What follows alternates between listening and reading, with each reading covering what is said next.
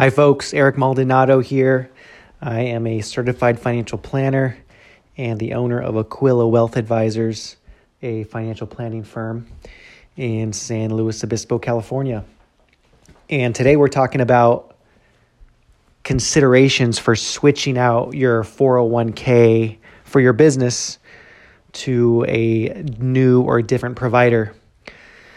So this is targeted towards business owners, and maybe you're a business owner who already has a 401k and you know that you want to get better service, or you're having problems with the current provider, or you just want to switch it because you know there's something better out there. So what are some considerations and kind of how do you go about doing that?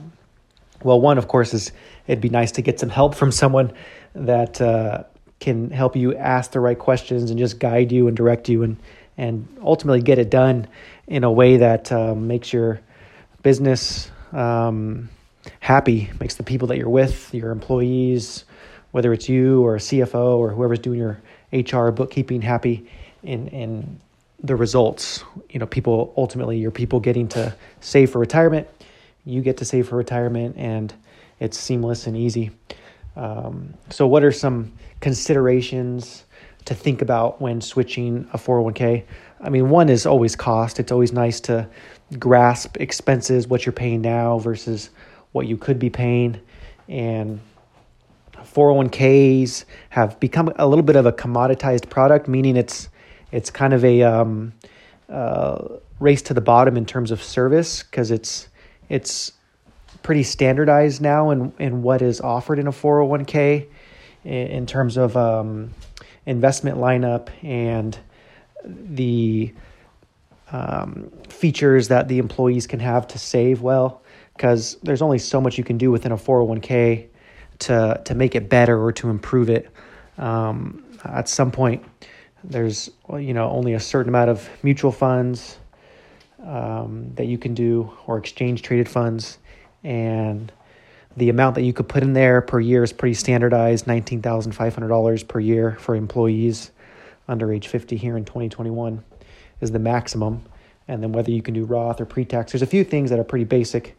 So it's important to kind of just know what you're paying internally as the business owner, and then also what your employees are paying as participants. And sometimes it's harder than it should be to figure out what you're paying. So that's kind of the first consideration, is just first figuring out how much you're paying now between investment fees that are inside the investment lineup. So what the actual mutual fund or exchange traded fund internal expenses are. If there's a fee for the third party administrator or the record keeper to manage the 401k per year. If there's a fee to an investment advisor for providing education or other management help on the 401k. So the different players and different fees start to kind of add up pretty quickly, especially if you're not aware or don't know, who's getting paid what. Sometimes it's just a bundled provider from some of these payroll companies, and then it's also might be hard to figure out what you're paying. Next would be just how much support you would want to get. Another consideration for setting up a new 401k or switching your 401k to a new provider is how much support you're going to get for your employees. Are you going to get someone local that would be available to provide education and answer questions and just make sure your employees get signed up the way they want and understand the benefits, and you're able to get help as the business owner communicating why a 401k is beneficial, and if there's safe harbor matching, how big of a benefit that is, and if there's profit sharing, helping communicate that in a way that your team is as motivated or encouraged by what you're providing, because it doesn't really help to provide all these great benefits through the 401k if no one knows about it or they don't understand how it affects them personally. So, and then lastly, of a consideration, not that this is all of them, first being expenses, next being support, and then third being fiduciary, kind of your fiduciary duty, as it's called. Really, it just comes down to how much liability you have as the employer when setting up this 401k and administering it.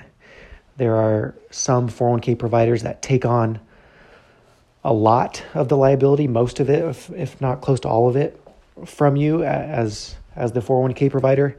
And then there's some that don't really take on any of the liability, and you're on the hook as the employer for administering, managing the 401k and making sure it's the right plan for your company, and your people are getting serviced properly. If anybody has a complaint or if anything happens in a negative way, then it's important to know how much liability you have as the owner of the company.